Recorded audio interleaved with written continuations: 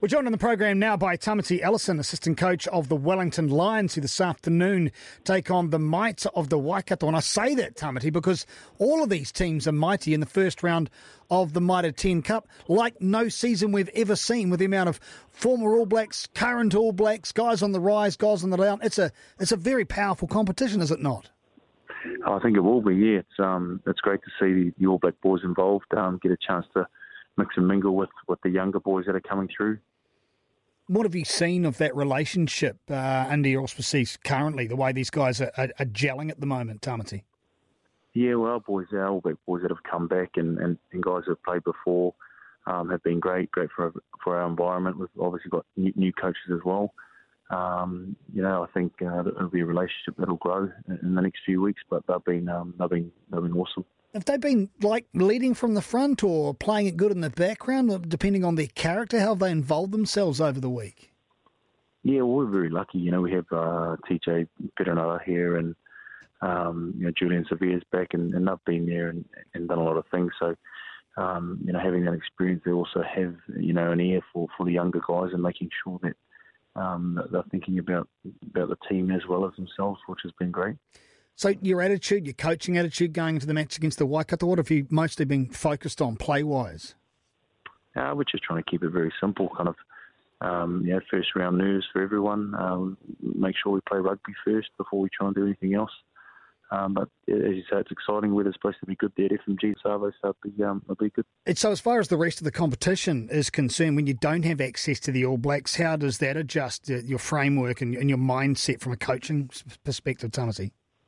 Well, I think that, the big thing we do is while we do have the luxury of having them, not just the playing side, but what they bring off the field as well.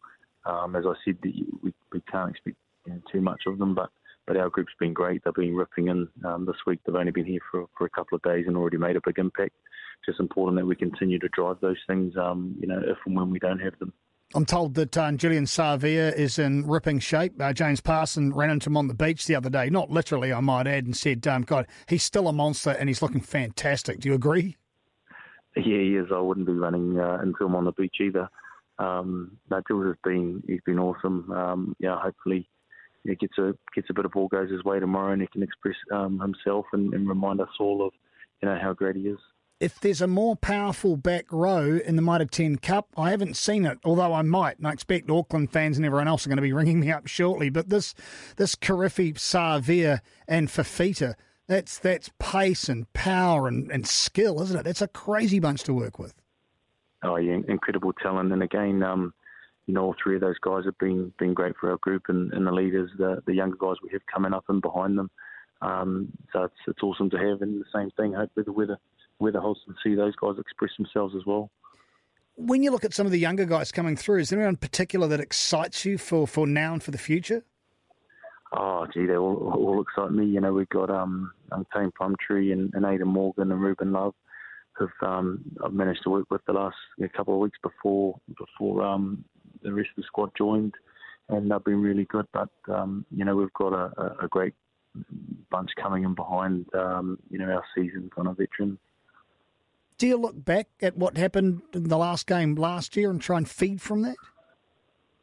I don't know. I wasn't there. I guess, they had a great season last year and probably one or two bounces away from going all the way last year. So I'm sure that a lot of those guys that were involved will use that as motivation, and also it's a reasonably high standard that they've set from last year, and look to try and go one better.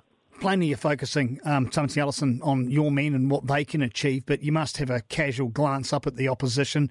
Where are the Waikasian threats, do you believe?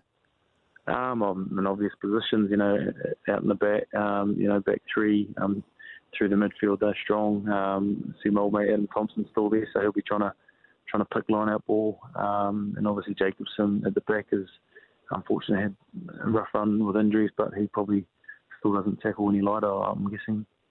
Well, as far as the use going back to the All Blacks you've got, because you're going to lose a lot of these guys for a great deal of the competition, you can't build too much around them. I take it you've taken that into account in your training and what you're moving toward, because a lot of these guys are going to have to pick up the slack when the big dogs move away.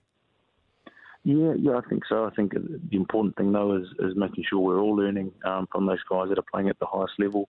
It would be silly not to, both on and off the field. And once they do go, making sure we try our very best to try and keep those standards that they've set.